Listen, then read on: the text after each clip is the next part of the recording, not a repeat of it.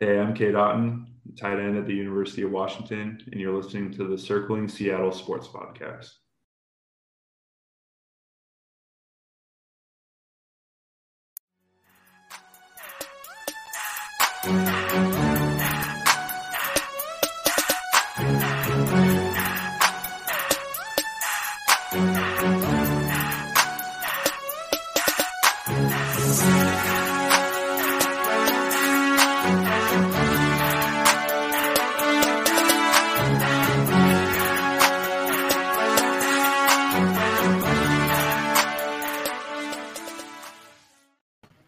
Hello there, everybody, and welcome back to Circling Seattle Sports on Converge Media. You can see here that I am not in a hotel room this week. The audio should be actually pretty presentable.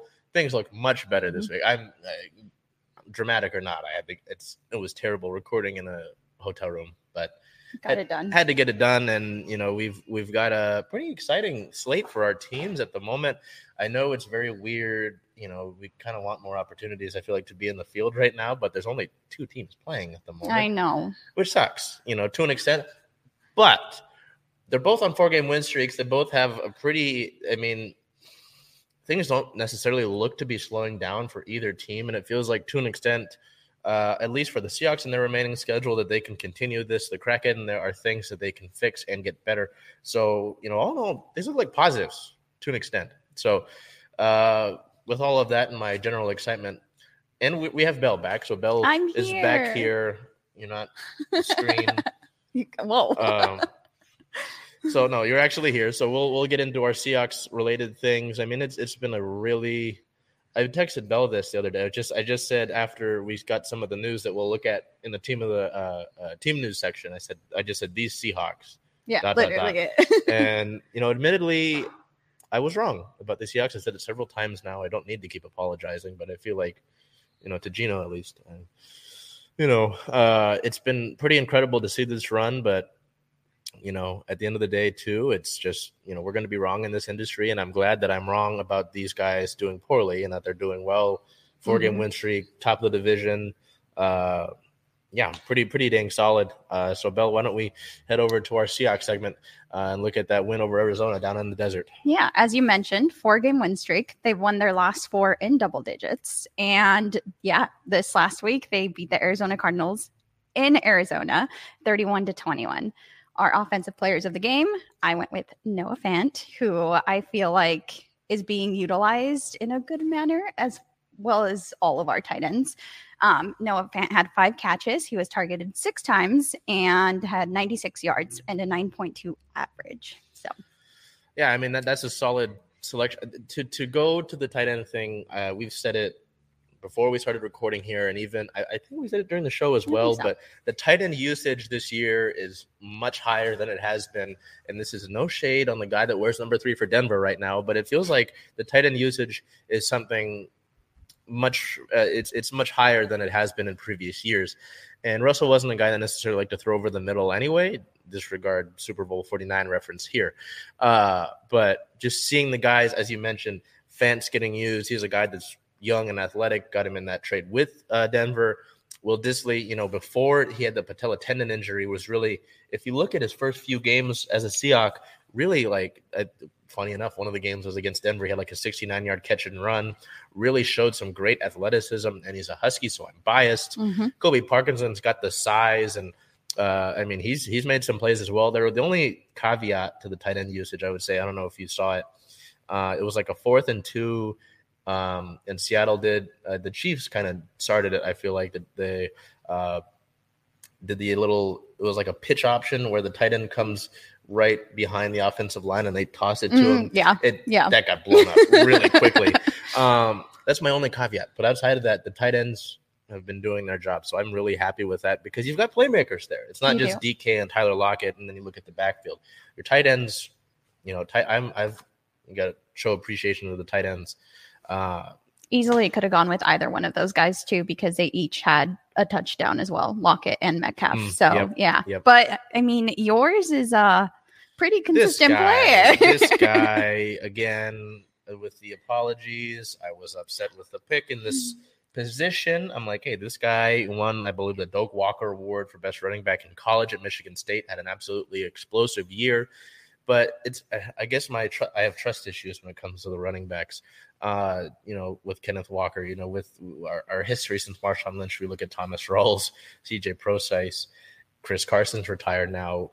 Even our guy Rashad Penny being shelved, unfortunately. But with Walker here, you look at this: 26 carries, 109 rushing yards, 2 rushing TDs, 20 receiving yards. The term that I saw was closer, because he comes in the fourth quarter and kind of ends the game. Has the most rushing touchdowns in the fourth quarter in the league at 6, and ranks second in franchise history for the most rushing touchdowns by a rookie with 7, third in franchise history for the most rushing yards by a rookie with 570. And I feel like whatever other records stand in his way for a rookie running back, he'll probably smash those. I don't know. It's just pretty incredible to see. He's a hard runner. He's got that burst when he's able to get to the second level. He's what you need at a running back spot. And, from the running back spot, you did get Travis Homer back. I believe it was last week. Travis, I mean, he's all right. And mixed feelings about Travis Homer. He's a good pass blocking back, but I mean, Kenneth Walker kind of has, to an extent, has shown he can be a 3-down guy. I know he has only the 20 receiving yards, but he's been doing the job that you need him to do. And, ideally, there have been comments I saw on social media with Rashad Penny that, maybe he gets let go because of Ken Walker. Why would you not? With how banged up he's been, I'm sure in terms of free agency, that might hinder his cost, right? If Rashad were to hit free agency, but why would you not want to have that 1-2 punch? Right? So you think he moves back into that backup role? I mean, with the way that Ken Walker's been playing, why wouldn't he? Yeah. I think it's hard to not have him be that. But regardless, to look at Ken, it's just been incredible. There was the great photo of the lady flipping him off in LA. Yes. While he scored that touchdown. The guy continues to just run the ball really damn well and do what you need him to do. So I feel like he was kind of the guy here. You could have gone with a few guys, like you mentioned with DK and Tyler with their offensive inputs, but Ken continues to shine. And, we'll get to some more news regarding him, but let's look at the defensive side of the ball here. We both went with linebackers. 2 guys that are, Jenna's not super young, but Bruce coming off of being on the couch, at 35 years old and getting someone said the Bruce signal instead of the bat signal. They put up the Bruce signal. He came back. We'll start with that since we're talking about Bruce. You went with Bruce Irvin. Hard to not. I mean, there was that big play last week where Daniel Jones handed the ball off to Saquon Barkley and he pounded Daniel Jones back into Saquon Barkley. I hadn't seen something like that before. Yeah. So this week, though, why did you go with Bruce? It's his first sack back in the blue and green. So he's back as a Seahawk. It was his first sack of the season, and I'm looking forward to more. And it was just, I like going with those choices that kind of pull on the heartstrings. So it's good to have him back. That's fair. And, with Bruce, at least, with him being the pass rusher they've just been, I remember, again, we're going to age people. I was in middle school at a little league game during the draft that he got selected. And the talk that my little brain could comprehend was that, there's some red flags with this guy. Why is Seattle taking him so high? And he was able to contribute. I remember, not to go against the Packers fan, but in that Monday night game with the fail Mary, he had like 4 sacks. He helped contribute in that game because we had a ton of sacks at Rodgers in that game. And I was like, this guy is pretty good. He's the real deal. And so, with the sort of younger pass rushers, you've got hoping to get Darrell Taylor back this week with Boye Mafe. And the other linebacker, this is a relatively younger defense. You can provide that in a leadership role. And another comment was made to me during the game last week. Guys like Bruce Irvin, Richard Sherman came back. Marshawn's hanging around the team now. Yeah. You see that with Pete Carroll, as much as he might have been doubted in the offseason, some still might doubt him. The culture thing is a big deal. I don't know how you could doubt them, especially with the culture thing. Like, that has to play a part in how well they're doing. That was something I think that in the offseason I really was like, he creates a great culture. And this is just, as you can see with guys coming back, this just proves that. Guys want to play for this guy. You can be as great as you are, have the schemes, but a lot of the times the culture thing is a big deal to me. I'm like, okay, does this guy want to be here? With the Mariners, right? They talked about, Service talked about the culture. Gino's a big culture guy, right? Julio, I don't even have to say that anymore. You know what I mean? So you want to see these things from our teams at least, because it shows people like being here. And, you know, like a guy like Luis Castillo, you look at any of the games that he's got this, usually when he wasn't starting, he had this big smile on his face, you know, after like the walk-off against Atlanta, huge smile. Guys, you want guys to be here, because then when free agency time comes and you want to get a big guy here, maybe they look at that to say, hey, guys want to be here. These guys want to win. And then to bring Aaron Judge here, give him some money too. But so it's interesting with Bruce, you know, a guy like him who's been on with the organization before, seeing him come back. I just wanted to touch on that. In the heart strength, it makes sense. I went with Uchenna Nwosu. Uchenna's a guy that I've liked the signing since free agency, and the guy continues to contribute. He had a monster game, 4 tackles, 3 solo, 2 sacks. He only had 7, I believe, in 9 games last year, so he's kind of racking it up. 2 tackles for loss and 3 quarterback hits. The guy has been able to bring pressure up the edge. He's not like a young guy necessarily. He's not old either. He's been a valuable addition. If we could look at his total stats, I know last week too, he was my the defensive player of the week last week. So he just continues to be disruptive. And the last few years for the Seahawks, I know that pass rush has been a big deal, right?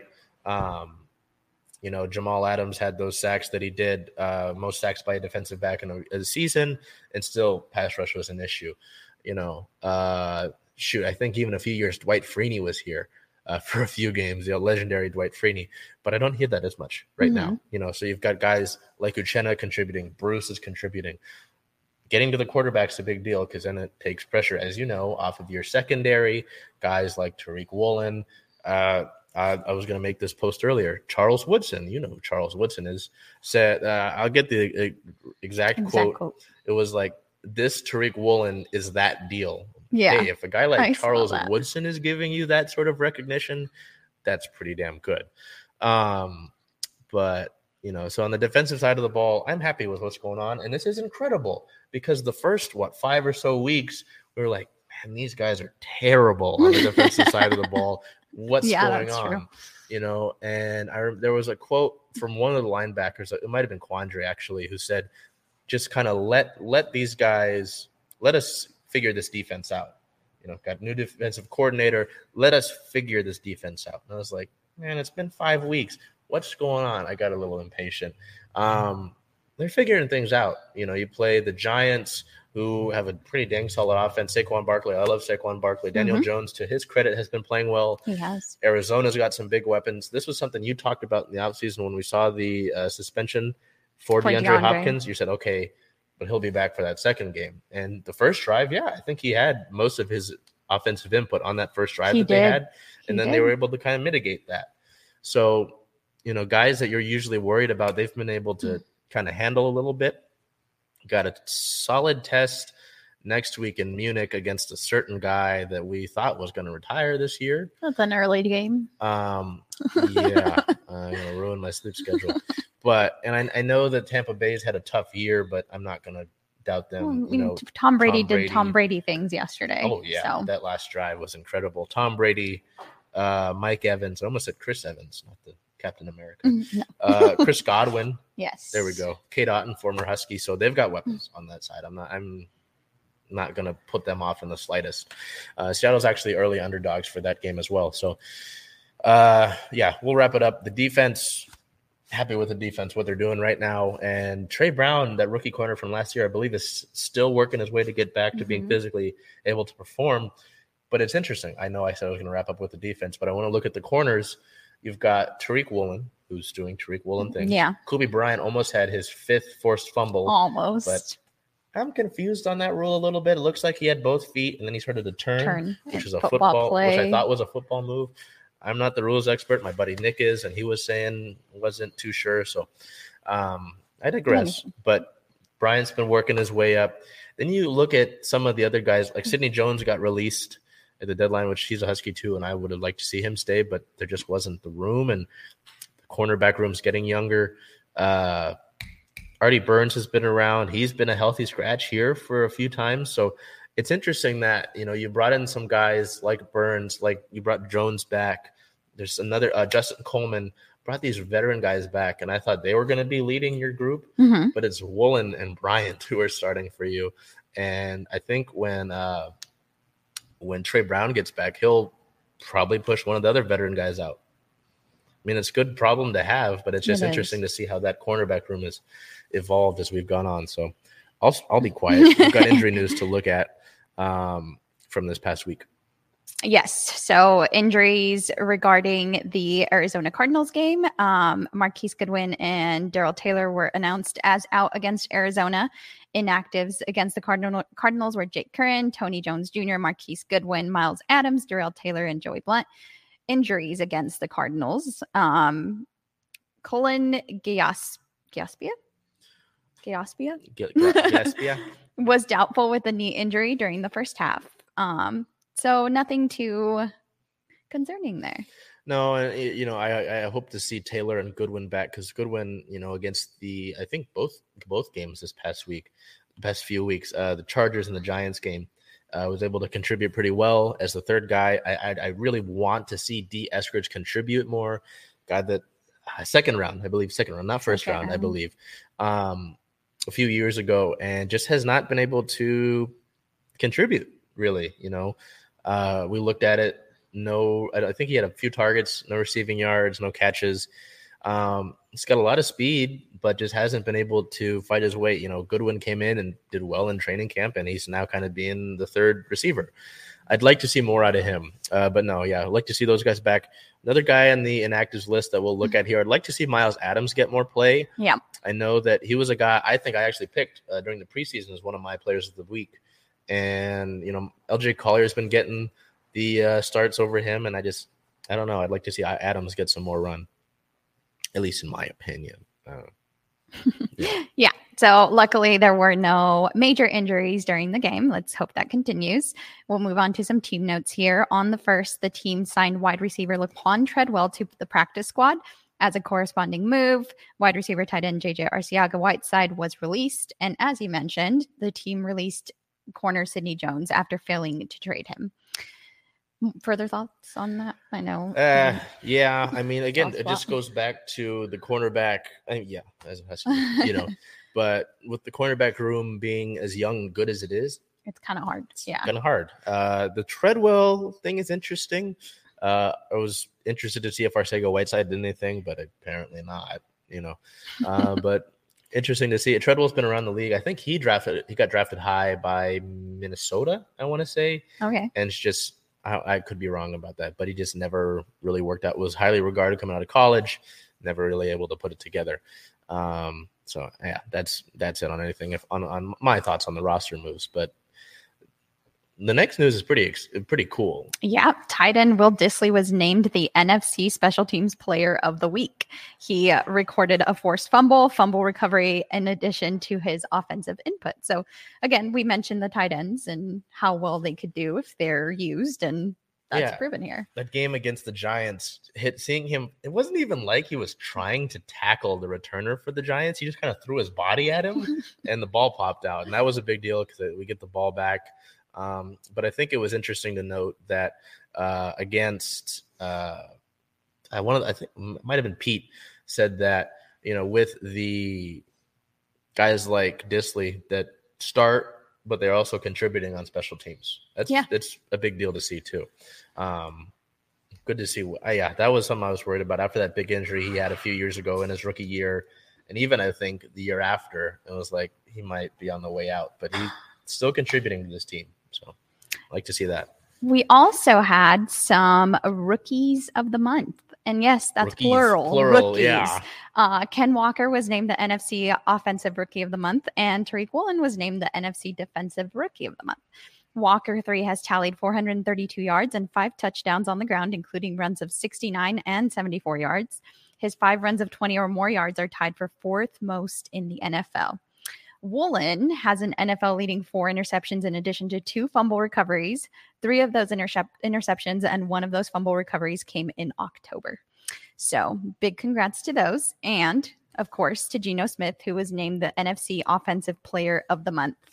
Over 5 games in October, Smith had a 69.4 completion percentage with 1,207 yards, 9 touchdowns, only 1 interception, and a passer rating of 111.7 through the air.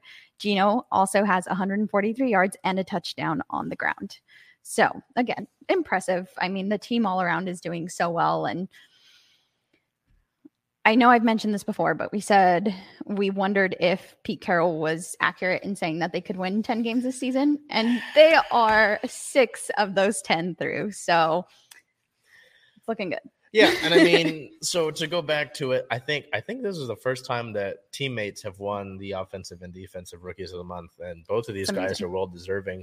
And this is, I'm hoping to have a graphic done of it soon. But you look at the youth around our teams in this city. Obviously, there's we start with the Seahawks. You got Woolen and just never mind those two. The entire rookie class. Yeah. Right. Then on the Mariners, just start with Julio, George Kirby. Right. We could go further into that. We look at the Storm, and Ezim Hegbagor still really, really young. It's not like Jewel Lloyd or Brianna Stewart are old. No. But they're with the guys they're we're talking seasoned. about. We look at the Kraken. Matty Beniers is probably going to win Rookie of the Year. The Sounders have some solid. Obed Vargas was a solid contributor before his injury. The Rain Jordan Heidema is 21, and they went Instagram official. Went Instagram official. I had known about this for months, thanks to a buddy. Thank you, Mike. But it was funny. Lookout Landing. Buddies at the Lookout Landing was like, all the normies know now. I'm like, some of us have known. I saw her at the game the Mariners clinch. I was like, wait a minute. I saw the back of her head in a Julio jersey. Yeah, and I remember seeing that too. It was like, you do the wait a minute. Yeah, you look at the Instagram, you say, yeah. So, good for that. But in the Seawolves, the signing, the 21-year-old they just signed that we'll get to in the Seawolves segment. But there's young talent. Oh, we have a Rookie of the Year too for the Seawolves. So there's young talent all across the board here. It's exciting. It is exciting. But with that, and then with Geno, I am sorry for doubting you. I know I said that Drew Lock would be in at some point. When we blow someone out, Drew Lock can come in and play. I was wrong. Okay. Yeah, I'm right there with you. I also, when we were still doing Husky coverage, which is I said people were like, oh, Michael Penix probably won't be that good. Michael Penix is one of the best quarterbacks in all of college. So it's interesting, with, you said 10 games, right? 6-3 right now. You play the Buccaneers in an ungodly early morning. But Tampa Bay's had their weaknesses, and they've shown that. Outside of having to get a really clutch stop and then get the ball back against the Rams yesterday, they could be dead to rights. The Raiders have had their own struggles. You wondered, they had a 20-7 lead against the Jaguars yesterday, and they blew that. And then they got blown out by the Saints the other week. The Rams, I'm going to hold my judgment on because they've still got a ton of talent. I don't want to mess with that. Aaron Donald is like the boogeyman. So you got 2 games to play against them. The Panthers, I have no idea. Are we going to get Baker Mayfield or are we going to get PJ Walker? They got blown out against the Bengals yesterday. If you played Joe Mixon, I pray for you. Yes. Did you play Joe Mixon? No. Oh, I was like, thank goodness. But the Panthers, I'm not too worried about at home. The 49ers, the first go-round was rough, but that was week 2, and this team wasn't really clicking yet. So I against the 49ers at home, I feel better about. The Chiefs, no. Patrick Mahomes is Patrick Mahomes. Travis Kelce, Chris Jones. The Jets. Earlier in the season, I would laugh at this. Okay, but they just beat the Bills. Yes, that's why I said earlier in the season. Which the Packers weren't able to do last week, and then the Jets beat the Packers, but then the Jets come and, take care of business. Sauce Gardner's played really well. I don't know about the offensive side of the ball. Breece Hall went down, but their defense looks like they've done a solid job. That one that'll be a good game. That'll be a good game. And then end the season against the Rams at home. Again, holding my judgment. The Rams matchups are tough. I feel like we're gonna get to 10. I feel like we can get to 10. And with the way the Rams losing, so I'll thank Tom Brady for that. But with the Rams losing, that knocks them down a peg again in the standings. It really feels like you could win your division. And I know there might be, you guys changed your tune. Yeah, I did. I was wrong at first, but I also want to err on the side of caution because things can change. Injuries can happen. It's a long season still. But, hopefully come out of this Buccaneers game, put a good fight in an early morning in a really cool environment in Germany, and they get the bye week. So rest over the bye week, be able to game plan against who's right after? Was it the Raiders, right? Oh, so it looks like you're in a solid position right now. So I'm really happy with how things gone, which puts me into our segue for the trade deadline. I'm happy you didn't do anything in the trade deadline. You could have added to this team, but with the capital that you have this offseason and going forward, you can. Why sacrifice any of that to make this team better when you weren't expected to win? I know Pete said they wanted to contend still, but you can just add this offseason and get better and build off of this rookie class. Save money for Geno for this offseason. I think I would have been completely shocked if I saw a headline about a Seahawks trade them involved in a trade. I don't think they needed to do anything. No. Interesting to see because it was supposed to, the few days before this all took place that you'll get into in a second, it was it's going to be a quiet trade deadline. It was okay, sure. And then all this happened. So I'll let you get into it with league news. Yeah. So as you mentioned, there were some stuff that happened in the trade deadline here. TJ Hawkinson was traded to Minnesota. The Lions traded the star tight end in division for 4 draft picks. Chase Claypool made his way to Chicago. The Steelers traded the star wide receiver to the Bears to help Justin Fields. Bradley Chubb was traded to Miami, as if Miami needed more help. The Dolphins bolstered their roster with star pass rusher. Calvin Ridley was traded to Jacksonville. Suspended wide receiver will help Trevor Lawrence and the Jaguars eventually.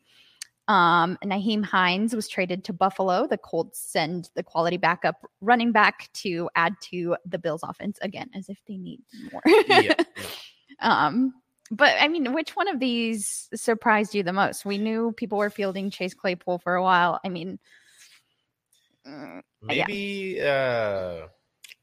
Hawkinson or Chubb. I mean, you acquire Russell Wilson for Denver and you think, okay, maybe, just with that division, I think this move kind of says, hey, we need to do more in the future, for the future, pardon me. Hawkinson, trading him in division is kind of weird. That is weird. It's because of what the Vikings are now 7-1. 7-1, sitting at the top of their division. Yeah, Miami getting better, great, and then they signed him to a big extension, and Buffalo also adding a quality back when, their backfield has always kind of been questionable for a while. So interesting to see how Hines helps because he's been a solid guy for a while. Usually when Taylor would get injured, it's all right, Nyheim Hines is going to slot in well. So I don't know, really interesting to see. And even Taylor for Indianapolis hasn't been doing too hot. So, yeah. Not much. Nothing super surprising to me. That, as I said, if the Seahawks would have been involved in any sort of headline for this, I would have been completely surprised. We'll move on to some more league news here. The teams wanted the trade deadline pushed back, so multiple teams reached out to the NFL this past week to ask about moving the trade deadline back to week 10 or 12. Not sure how much more that would help. I mean, what do you think? Why would a decision need to be pushed back? I mean, week 10 or 12 feels late. It does. It's hey man, you've got a good amount of the season already to make that decision. I'm sure it's hey, with one more week added, we want to have another week to think about it. And I don't think it's necessary. It's okay, if you were going to get a deal done, figure it out, get it done. Right. Don't, Okay. Moving on. The Commanders are possibly up for sale. They could sell for up to $7 billion. The Washington's NFL franchise receiving considerable interest and may be sold by the March league meeting. Not sure if you tuned in or if you saw the score to their game this last weekend, but they did lose. I think they were leading for a portion of the game, and then they did lose. Yeah, Minnesota had to come back. That's right. Yeah, and they did hear chants of "sell the team," so fans weren't too happy. I don't know.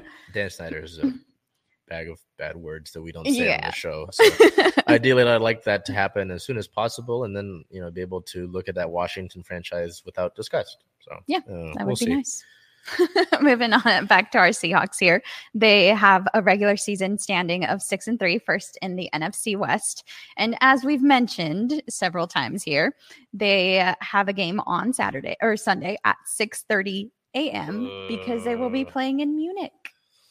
Yeah, that'll be when we get the nice little Munich, Germany logo on there. That's cool. But 6:30 in the You morning. working up for that? Yeah, I'll figure it out. I might just stay up at that point. I go to bed at like 7 o'clock at night. Like, all right, nighttime. I mean, it gets dark at 5. Just go to bed when it gets daylight dark. savings time. So there you go. Yeah, early morning. So November 13th versus the Bucks, 6:30 a.m. I don't know what I'm gonna put the game day post because usually we put those at 8 o'clock in the morning. 5 a.m. 5 a.m. and then we'll make one for the night before. So that'll wrap up our Seahawks stuff. Wow, look, we can talk about them for a while. Yeah. We can with not too much going on in their team. So briefly stop over with our Mariners here. Before it becomes official, again, Julio has won another award. Julio was voted by the players around the league as the AL Outstanding Rookie. The MLB Players Association announced on the 4th of November that the Mariners outfielder was voted as the Players' Choice Awards American League Outstanding Rookie, amongst other things, as like Baseball America Major League Rookie of the Year and the Sporting News American League Rookie of the Year. He's the finalist for the BBWAA Rookie of the Year award will be announced on Monday, November 7th. Oh, that's today. That is today. On MLB Network. Julio, 21 years old, I remind you. His birthday's in December, by the way. Led Major League rookies in homers, B-WAR, F-WAR, slugging percentage, OPS, WRC+, and total bases, ranking second in runs, third in hits, second in RBIs, second in extra base hits, second in stolen bases. Overall, he had a .284 batting average with 84 runs, 25 doubles, 3 triples, 28 homers, 75 RBIs, 25 stolen bases, and 40 walks, getting on base at a clip of 345, slugging 509 with an 853 OPS in 132 games this past season. God, that was a mouthful. And that's the thing, is all of those stats aren't Alex Mayer and the guys over at the Mariners PR, they do a great job, by the way. They do a great job. Put out a 44 stats about Julio's rookie season, and he goes, I could have done like 1,000. I'm like, I bet you could, We'll stick to 44. Yeah. And how do you choose from like the thousands of stats that you have? Must have been tough. It must have been tough, And this kind of dips into league news, but with Jeremy Pena winning World Series MVP, Pena's going to have a solid career, solid for Houston, I'm sure. I mean, he seems like a cool guy. He did deliver the dagger into my heart, into our hearts. Big sigh. In that 18-inning game. But Julio, I mean, just the excitement he brings to baseball, the fact that there are more 44 jerseys around the ballpark than 24 nowadays, which is insane to think about. Just the excitement he brings, the guy that he is in a lot. He's only 21. Gonna be 22. What, you just said his birthday was in December. I shouldn't have encouraged this. But no, it's an easy choice. If Julio wasn't playing, sure, Jeremy Pena wins that easy. But sorry, there's a Julio in the league. The sad thing is, though, with the anti-West Coast bias, I wouldn't even be that disappointed. Well, no, I wouldn't be disappointed. Wouldn't be surprised. There you go. But in a right world where everything is right, well, you see all the awards I already listed for him, right? It wouldn't make sense. So we'll see. I guess we find out the finalists tonight, but he has to be a finalist at least. So anyway, we're not even going to deal with that. League news, as you've probably seen, the Astros won the World Series. Insert your booing here. Philly gave him a good run, and as much as there's the cheating and everything, the Astros they redeemed themselves in a sense from the cheating. No, I still don't like those guys. The thing that pissed me off during that game, I don't know if you watched the end of it, but the commentary crew was like, "This city deserves this." These fans, no, they don't. The fans are horrible people. I remember going to Houston when they wore the cherry red and the cream colors back when they were in the National League. They didn't have this many fans. Aside from Big O's daughter, who is a Houston Fair Astros enough. fan. Fine, sure. But outside of the general, they're like, oh, they deserve this. No, they've been winning for like 6 years now. No, they don't. Leave it alone. And they're not a dynasty either. 3 titles is where I consider a dynasty. They calling themselves? Yes. Yeah, well, I mean, 3 titles. Give me 3 titles. all you have to show me is their social media posts after they moved on, and that's enough for me to be. Yeah, we're going to be here for a while if we get into that. Continuing with league news on the 6th, a couple news about potential free agents. A guy that I had wanted to have him come back, including all his little trumpet and all that. Edwin Diaz signed a historic contract extension with the Mets, so New York's closer stays in the Big Apple on a 5-year, $102 million deal that will make him the highest paid reliever in MLB history pending a physical. If you're able to watch the tough, low-quality video that we had last week from the hotel room that I tried to record, I wanted Edwin to come back, hopefully, to Seattle, add to this bullpen. So, hey, maybe returns in the works. But, I don't know if Seattle would have been able to put up with that price and if they'd want to, when they've already got a solid bullpen already. So, hey, good for Edwin. I've always been a fan of Edwin, so good for you. Also on the 6th, Xander Bogaerts is expected to opt out of his contract in Boston. The Red Sox star shortstop is expected to test free agency along other star shortstops such as Carlos Correa, Dansby Swanson, and Trey Turner. So that would make 4 star shortstops on the market. And we went over this again I did. Bogaerts would be my ideal pick. So Xander, I can't drive. I'd say I'd park his car as a valet, but I don't drive. So anyway, Jerry, please. Get it done. That's our stuff for Mariners related news here as we continue. Well, since the World Series ended, free agency is basically a go. So we might have stuff sooner rather than later, and we'll see on that. But we'll switch gears here, and we've got some off-season Storm news for you. Not free agency yet, but Storm overseas. The Storm did this nifty little thing where they launched a page where you can follow our Storm players that are playing overseas. The hashtag is Storm Overseas. The players that are across the way, Brianna Stewart, Gabby Williams, Breon January, Jontel Lavender, Ezzy Magbagor, Stephanie Talbot. Goodness, that's a list. Few of them haven't joined their teams yet. Stewie hasn't joined. Gabby hasn't joined. But Brianna and Ezzy are the ones that highlight our current group here overseas. So why don't we take a look at some of their notable performances? Yeah, Ezzy Magbagor's Sopron edged Breon January's CBK Merson 75-50 in the second week of EuroLeague's group phase. Magbagor ended the game with 10 points, 5 rebounds, 1 assist, and 1 block, while January tallied 5 points, 5 assists, 3 rebounds, and 1 steal. I didn't realize that she would still be playing outside of retirement. Yeah, I thought that was interesting too. I wonder if this is after Euro season. That's it. But I thought that the kind of idea was that it was going to end here. Okay. But hey, good for her. Good for her. But no, I was like, what did? Yeah. So good to see her still playing, and I mean she'll retire on her own terms. On the 6th, Storm forward Stephanie Talbot kicked things off in the WNBL with 11.6 rebounds, 4 assists, and 4 steals for Adelaide Lightning in their season opener versus Southside Flyers. Talbot and the Lightning play again this Friday, 11-11, against Townsville Fire.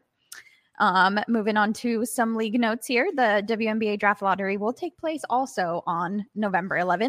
And we don't have much to worry about that because it's 4 teams. That doesn't include us, and I think we traded some of our picks anyway. So it's tough also with the WNBA draft because, as you saw with our picks this past year, none of them made the roster.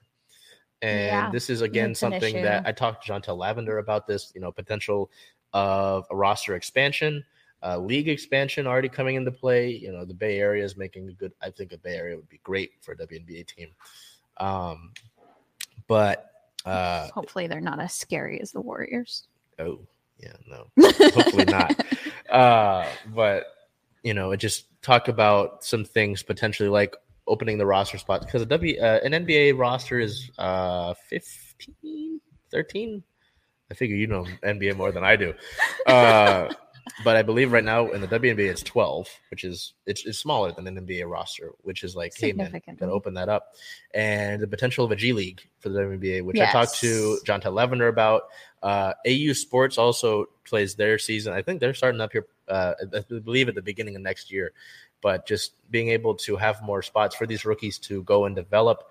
Ezzy Magbagor, similar to one of the Storm's draft picks this past year, they drafted her. They said, hey, go back to your league, play a little bit more, and then we'll bring you back. Yeah. When we've got that space or when you're ready. So why not have that here? Yeah. So that's my piece on that. Yeah, you mentioned Jontel Lavender, and I think it was also she that said that she'd rather, if she's going to be more of a role player, she'd rather give up her spot and give it to somebody who could learn and grow. Yep. So that Jontel was very nice.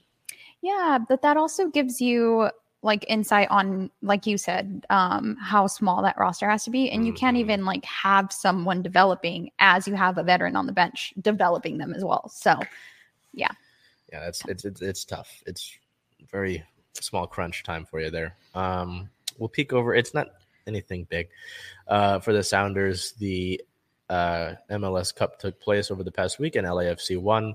LA wins their first title in franchise history, and it was a pretty damn good match against Philadelphia that went into penalty kicks. So, small thing I'll say about it, I didn't want LA to win because, but yes. So LA's keeper had a breakaway. It was like a one-on-one, and he came out to make a sliding tackle, and he. There's no official word yet, but his if his leg goes like this, his leg was like that. Ouch! It was like it's definitely broken, which sucks because he was going to be Canada's goalkeeper in the World Cup. Ouch! But he made the stop.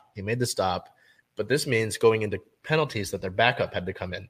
Their backup had been released by Philadelphia before, and was now the backup in LA. So he made 2 clutch saves to help LA win. After the two teams went to two overtime periods, LA scored in the last minute of the second overtime period to send us to penalty. It was a pretty damn good game.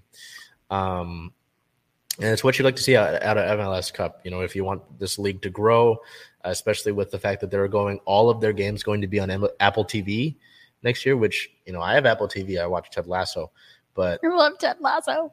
But like for some people, it's like, I think we've had this conversation before with like the NWSL. How many streaming services do you want to pay for? Exactly. Right. So that's its own thing. Anyway, we'll look over to Kraken here, who talk about the 4-game win streaks. Things continue and a undefeated 3-game road trip. So why don't we take a look at that? Yeah, they're on their own hot streak here. On the first, they were at the Calgary Flames. That was a win, 5-4. Player of the game 1 is forward Yanni Gourde. 1 goal, 1 point, 1 plus/minus, 4 shots, 4 hits, 3 takeaways. And we have a second player of the game for this game, Joey Daccord, 36 saves, 6 for 6 on power play saves, first win as a Kraken. And on the third, at the Minnesota Wild, another win, 4-0. Player of the game was Alex Wenberg, 2 goals, 2 points, 2 hits, 1 block. In case you didn't hear me, that was a shutout. Our second player of the game was Martin Jones, 22 saves, 3 for 3 on power plays, 100% save percentage, and again, shutout. On the 5th, they traveled to Pittsburgh to face the Penguins. That was another win, 3-2. Player of the game was once again Yanni Gourde, with 1 goal, 2 assists, 3 points, and a 3 plus/minus. So it's obvious why your player of the week is your player of the week, but I'll let you go further in explaining. Yeah, and with the Kraken success, I've talked about this before. We'll go for stats first. Over the past week of games, 2 goals, 3 assists, 5 points, 9 shots, 7 hits, 2 blocks, and 10 wins in the face-off circle.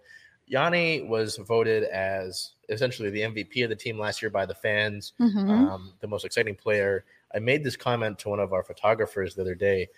If you're at the game and you watch Yanni Gourde during the national anthem, he's bouncing. He's like moving. He's always moving around. I don't know. He's like the Energizer Bunny. He's always going. And like one of the morning skates after he like returned from being off from a personal matter, still the fastest guy on the ice. I was like, oh, well, there he is. He's a guy that, comes from a winning pedigree. He won Stanley Cup with the Lightning a few years ago. When Seattle inevitably names their captain, it'll probably be Yanni. He's just like the spark plug for this team. And for a while, he'd been quiet, hadn't been able to get a tally on the board, and he had a pretty solid week over the past week. And so you look at guys like Manny Beniers having a great start to the year, Jaden Schwartz leading the team in points, Andrei Burakovsky doing what he does as an elite finisher. And you're like, you look at all the kind of the newer guys doing this, and you're like, oh yeah, Yanni Gourde is still Yanni Gourde, and he's finally hitting that stride. It just makes me wonder how good this team can be. Because the question is, and we'll put this on the little scroller here, is, is this team for real? Well, there was never a doubt with their offense, not from you anyway. In the weeks that I remember leading up to this, your concern was defense. Yes. And thank you. That's a great point, because that helps me into where I was going. You see the shutout there against a Minnesota team that's very talented offensively. And I think part of it might have been switching up the D pairs. My friend RJ from Emerald City Hockey made this great point. He asked Dave Hassel about it. The D pairs have been consistent. The 3 D pairs that you've got are Adam Larson and Vince Dunn. They're your top line. They're not going to get moved. They've been, I think, at some point throughout the inaugural season last year, those two got put together and they fit well. And then for a while, it was Jamie Alexiak and Justin Schultz. Yes, I believe his first name is Justin. Those two didn't really work out. Schultz started the season well offensively for the first few games, but then a lot of turnovers. Alexiak, same, kind of hit a snag. And then the last one was Borgen and Will Borgen and Carson Soucy. Those two are actually really good friends, so that D pairing was actually kind of cool. But then it was, with that second defensive line having the issues that it did, it's like maybe we should switch it up. And so now Borgen, I believe, is with Alexiak and Soucy's with Schultz. It could be the other way around. But they've seen success. I mean, we look at these games here. Calgary, that was kind of high scoring. Seattle gave up 2 goals, I believe, in the third period to go down. It was like, shoot. This was the same old Kraken. Yeah. But they were able to rally. Against Minnesota, you win that game in a shutout, and then against Pittsburgh, a desperate Pittsburgh team that put a lot of pressure on you the first few periods. Watching this game, you gave up the 2. The second one, was one that was kind of like a mistake. I was like, shoot, how'd that happen? Like a freak accident. Yeah. And so it's been getting better, and that's what's exciting about this team to me, is that knowing, like you said, I've had confidence in the offensive output. The power play is still working. The PK is getting better in terms of special teams, but the defense, it's like all you need to do from really being a consistently good team is just fix that defensive issue for me. I was never worried about the goalies. Martin Jones has been playing well in goal. Joey Daccord gets his first win as a Kraken. I was never worried about the goalies, even when Grubauer was in goal. I've talked about my support for Grubauer. Yeah, it's just the defensive side of things. Just limit the stupid mistakes, limit the stuff like the turnovers in your own defensive zone, the passes in front of your goalie, leaving guys wide open, guys that can hammer the puck home. They've been doing that to an extent. Obviously, again, it's like with the NBA. If we were doing the NBA or even like the Storm, right? This is still a long season. It's not 162 games; it's still 80 or so, though. That's a long season. Yeah. So we've got a long ways to go. We've got till about April before the season's over. You're in the second in the Pacific Division right now, but just keep putting these things together. Assistant captain Jordan Eberle said that, if they got this win in Pittsburgh, it would be a great jumping point. This is the franchise's first 4-game win streak in its history. And now you go home. You get to come home and play in front of your fans in a great building, coming off this win streak. So it's these are all positive things. And again, we can look at this when we hit January even. But this could be a great, start and leaping point to get better. So it was exciting. You went with, not to get away from our players of the week here, you went with Martin Jones, and Martin's been pretty damn solid in that. I'm just curious about that. I don't doubt it. I could easily have gone with this as well, but the thought process on it. Well, you just said the word solid. I don't know what other word could come to mind with a shutout win. So again, I know I just read his stats off for those 2 games, but in that game at Minnesota, 22 saves, 3 for 3 on power plays, 100% save percentage, and a shutout. And then to go to Pittsburgh not the next day, but 2 days later, and do 35 saves and a .946 save percentage. Just solid performance by Martin Jones. That's all you can ask for, really. It's the only thing, and I don't want to stir the pot, but it's like you look at Martin Jones, Joey Daccord just got put on. There's a move. It's like if he hits a certain amount of time up here, he has to get placed back on waivers when they bring Grubauer back. So they did something with him. But anyway, Grubauer's injured. Chris Drieger's injured. He got injured in the Yeah. offseason. What happens when those guys both are back? Because Martin Jones has been playing pretty damn well. It's like, all right, we ship him off, or No, I think you should have to play for your spot. it's going to be difficult. It's going to be a difficult decision to look at. But for the time being, we're going to enjoy the winning and not look at that. So we'll look at, the injury news is not so cheery. No. Yeah. The injury news, I'll just say this. Jared McCann did not play the last 2 games. There wasn't any official word on what it was. So we don't technically know if it was an injury? No, I just know he didn't play the last 2 games. It was interesting, though, because I don't know how much you've seen it. I think we've talked about it a little bit on this show, but 4th overall pick, Shane Wright, had been scratched like 5 games in a row. And with McCann out, he's been able to play a little bit more. So I wonder if it's like Jared might be ailing a little bit. Hey, Jared, why don't you just hang out a little bit and we'll get Shane some ice time here? Yeah. I wouldn't doubt it's that. We've got a game tomorrow in morning skate, so I'll try and figure out if that was anything there. But I'll say this. In the time that Shane Wright did get ice time, remember, I don't know how many of our folks listening, know that much about hockey. Shane Wright was ever since he was a teenager. He's still a teenager. He's 18. Ever since he was 15, he was projected to be the number one overall pick in the draft. And so he drops to 4th after being told he's going to be number 1. And there's all these high expectations around him. I'll say that, and so with him getting sat, it's like, so why are you sitting him? Is he bad? Are you holding him back? There's a lot of stuff going on. There's a lot of controversy there. Yeah, it's drama. It's a lot. He played well in the 2 games he's played. He hasn't recorded another point yet, but he's played well. So that's all I'll say on that. Look at team news. I'm moving on to team news. The team recalls goaltender Christopher Gibson from Coachella Valley Firebirds. Goaltender Martin Jones tends to a personal matter, and that was reported on the 1st. And then it's not necessarily in our notes, but we got a sneak preview. I think you saw the post of some of the Hockey is for Everyone nights that the Kraken will be doing. They added, I believe it's Lunar New Year, and there's one other one that they added. We'll go through them here. So they're doing all this in addition to, I believe it's like Military Appreciation and Hockey Fights Cancer. We'll just go through the list here of some of them. There's Indigenous Peoples Night. This isn't a full rendering. This is a sneak peek, as I mentioned. The full design will be released 2 weeks prior to the respective night. This one by Paige Pettibon. We've got Lunar New Year here. So if you want to see any of these, please feel free to pause. Black Hockey History Night, REG. Actually, I believe REG Converge has done some stuff with REG, I believe, from what I understand.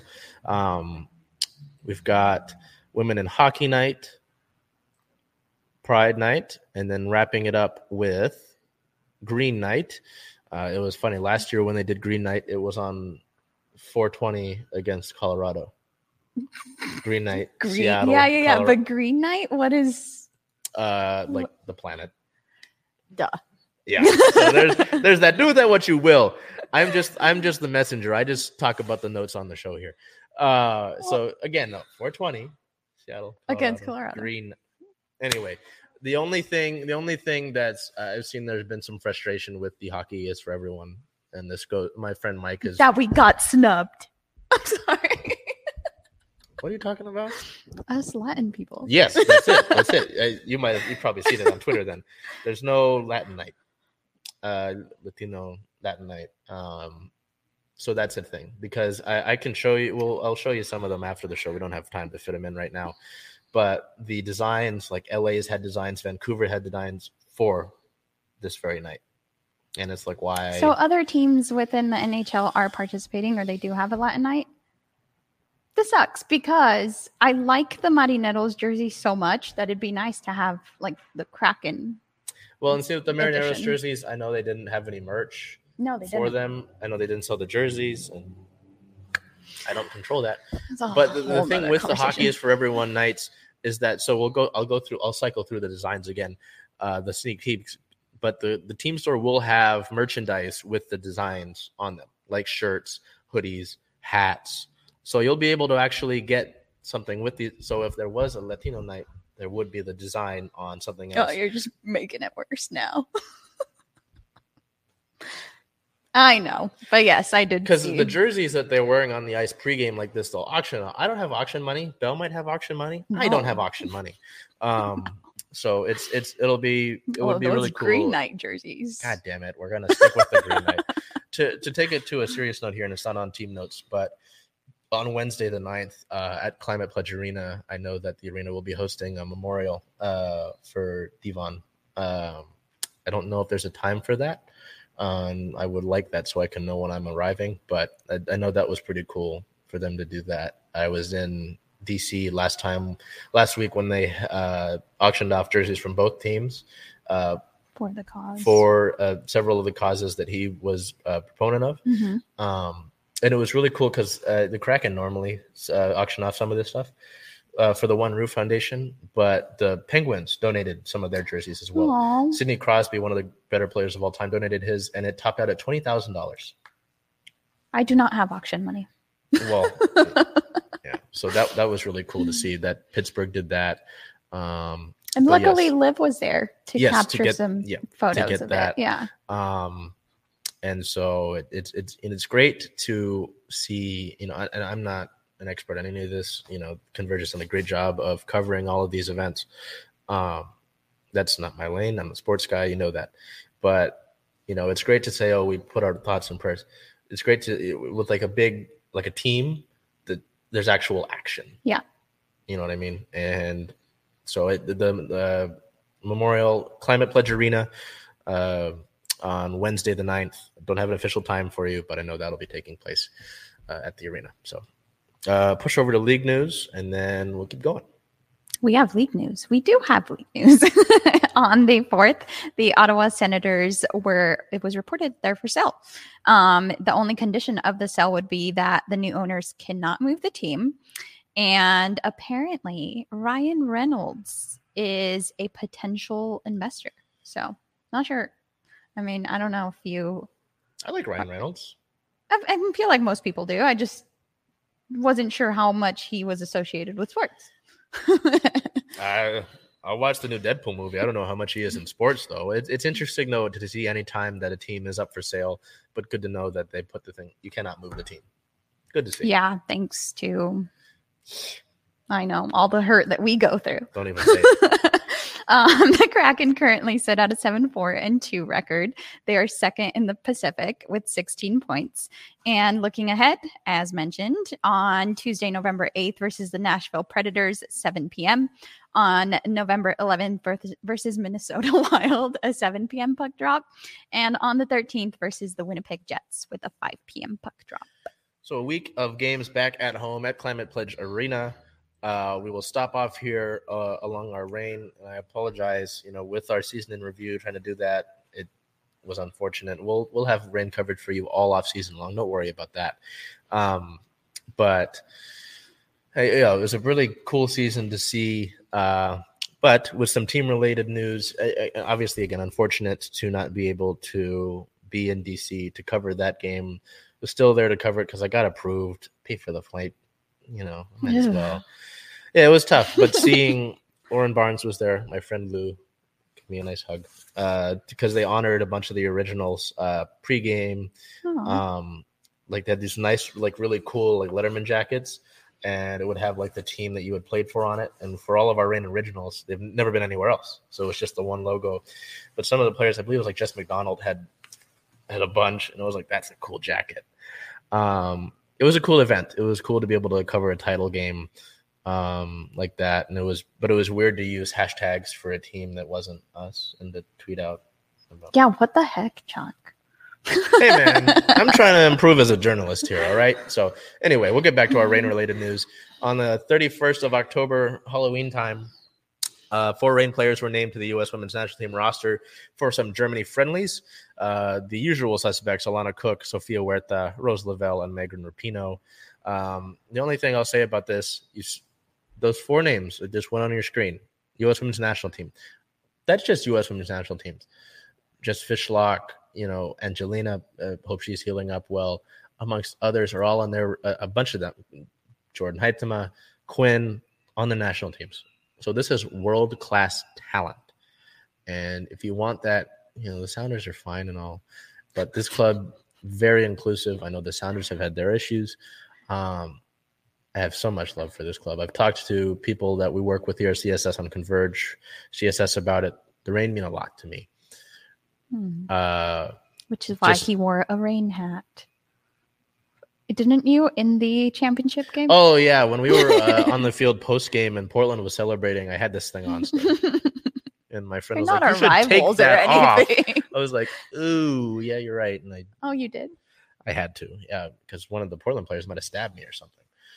The Portland had their like celebration trophy thing at Providence Park in Portland, and Christine Sinclair did her little thing. She's like, I'm coming back next year and F Seattle. And I was like, oh, this is very little brother behavior. Don't worry. We made it into the speech. Yeah, there you go. There's that. I mean, it's Portland. I know. I know that Portland's. No, I don't start any rivalry stuff. League news, November 1st, the NWSL final set ratings records. The Thorns win over Kansas City in the title game averaged 915,000 viewers, making it the most watched match in league history. Cool to see that. We'll get on before I start any Portland-Seattle fights with one piece of Seawolves news and then some league news that took place last week but didn't have time for it, so I want to address it because it's kind of interesting. So, Belle, rugby. You teased at it. The team did sign a 21-year-old Carl Keane to a 3-year deal. He was born in Ireland. Keane played for Dublin's Malahide Rugby Club before moving to Washington. The promising young scrum half learned the game further with Rugby Washington's Eastside Lions and Washington Loggers before committing to one of the top U.S. collegiate programs at St. Mary's College. Keane has been a member of USA Pathway since his teenage years, beginning with the high school All-Americans, collegiate All-Americans, and most recently represented the U.S. for the Senior Falcons side in South America. A member of the Seawolves training squad in 2021, Keane returns to Starfire Stadium 2023 as part of the senior roster. I just think it's interesting. We look at the buildup of this roster, trading some guys away, a month ago now? Signing some veteran guys, and then a guy like Carl Keane to a 3-year deal at 21 years old. I'm very interested to see what this Seawolves season looks like. I'm excited for it. I'm really hoping. I think we get some preseason stuff in February. Rickard Hadding will be out for a little bit in the beginning of the season as your captain, but he'll be back for the remainder of the year. I'm glad to know that wasn't actually like anything serious. It was something that he, and I'm going to give him the benefit of the doubt. Something he didn't know was there. So, could have been avoided. But, that's all I'm going to say. But interesting to see this. But then we look at league news. I don't know if you remember, right? Towards the end of our Seawolves season, it was like, oh, they've been mathematically eliminated. Boo-hoo. And we're going to do our season in review. I was ready for season in review. I think we did season in review. And then I think we did. And then we found out that LA and Austin had been disqualified from the playoffs. Interesting. Then we get the news on the 25th that LA and Austin will not compete at all in 2023. These are the teams that were like the 1 and 2 seed in the West this past year. The MLR announced that the 2023 MLR season will now feature 12 teams in a 2-conference competition. 11 of these teams that competed in 2022 will return. However, neither Austin or LA will participate. The 12th team will be an expansion team in a new market. Detailed announcements surrounding the expansion team is expected in the coming weeks, so we're still waiting on that. So expansion for MLR is good to see. But with the uncertainty surrounding both of those teams' ownership, I know there was some stuff with ownership that caused them to be disqualified. It was determined to suspend operations of the two teams to ensure a successful 2023 season and protect the long-term strength and continued growth of the league. I really want to know what the heck they did. There's got to be something, right? This is big. Because not only again, it wasn't like they were two teams that are getting smacked on the wrist at the bottom of the table because they did something weird to get disqualified from the playoffs. They were the 1 and 2 seeds and they just got knocked out, swept away. And I was like, hey, I'll take it, because then our Seawolves went to the title game and played 2 really important matches to it. It wasn't like they just kind of got given the red carpet. They played some really hard-fought matches. They did. But then to see these two just kind of, hey, we're going to put you guys in timeout for a year. For the whole season. That's crazy. Yeah. I just... we need answers. Do you not have anybody that...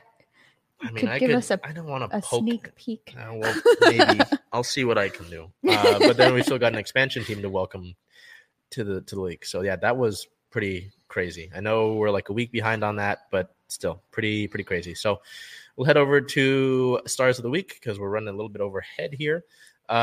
You went with him for Player of the Week. I went with him for Star of the Week.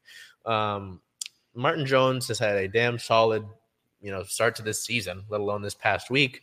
Welcomed a new kid into the family last week. No. Maybe it's dad's strength. I don't know. But he's been really solid for Seattle and net after, my buddy RJ, I mentioned RJ earlier, grew up a Sharks fan where Martin spent a good amount of his time in his career and was kind of like, unsure about him. And so to see him performing this way, I think he's caught a lot of people by surprise. Good. And I'm just happy to see that. Yours, I could have gone with your selection. We did but then the I same think, thing then. Player of the Week, Star of the Week. Oh, you're right. If I had gone with your selection, it would be 3 weeks in a row that I did it. So I stopped myself. We couldn't take him off the list. No. Especially not after this week. No. So Kenneth Walker, again, K9, is my Player of the Week because of his exceptional performance, and it doesn't seem like it's slowing down. And if there were any doubters out there when this guy took the starting role, I hope you're eating when your he took the words. starting role, I was like, I hope you're eating your words already now. about the draft thing. No. Just, when Rashad Penny got hurt, if we thought we were down and out, then you're completely wrong. And so we'll wrap it up here with that. We got it in the notes here, but it's been tough. Things are in the world in general, but and I know this isn't our thing necessarily, but he affects the sports world as well. Sports world has already made their kind of thoughts about it. But Takeoff, member of the Migos, passed away in a shooting. I believe it was in Houston. Yes. And I know people there's the stuff that comes with someone passing, like, oh, I was always a fan. I can go in my Snapchat memories from 5 years ago, and I told you I was saying Takeoff was my favorite. Out of the Migos? Yes. Mm-hmm. I can go in the Snapchat. We're not going to do that. No, I believe you. But shit sucks, man. I know I swore. I don't care. It's the end of the show. So condolences there and in that, So do you have anything on that? No, just a big loss to the music world and just to the world in general. So we'll end it off here with, and look at our teams overall. Seahawks and Kraken hopefully look to continue their 4-game win streaks this upcoming week. The Mariners, things kind of sit quiet, but free agency is technically underway. The Storm have players overseas. The Storm overseas continue. The Rain, things are kind of quiet there. It's off season technically still. The Seawolves continue to add to their roster. The Sounders kind of quiet as well. So until we see you next week, I normally say make today a great day, but it's not that hard to be kind to people. Just be kind to folks, Also, if you're being kind to folks, tell people that if you're looking for the most complete coverage of all your sports teams here in Seattle, you're not going to find it anywhere else besides Belle and I here. So good to have Belle back in studio. Thanks. Curtis behind the camera. I didn't mean to make everybody laugh with the goddamn Green Knight. Until we see you next week. I say it every month, but we're in November. We're 2 weeks away from stuffing ourselves with turkey. I'm a ham guy. I'll leave it there. Me too. Until we see you next week. Take care of yourselves, be well, and do whatever you can to make today a great day.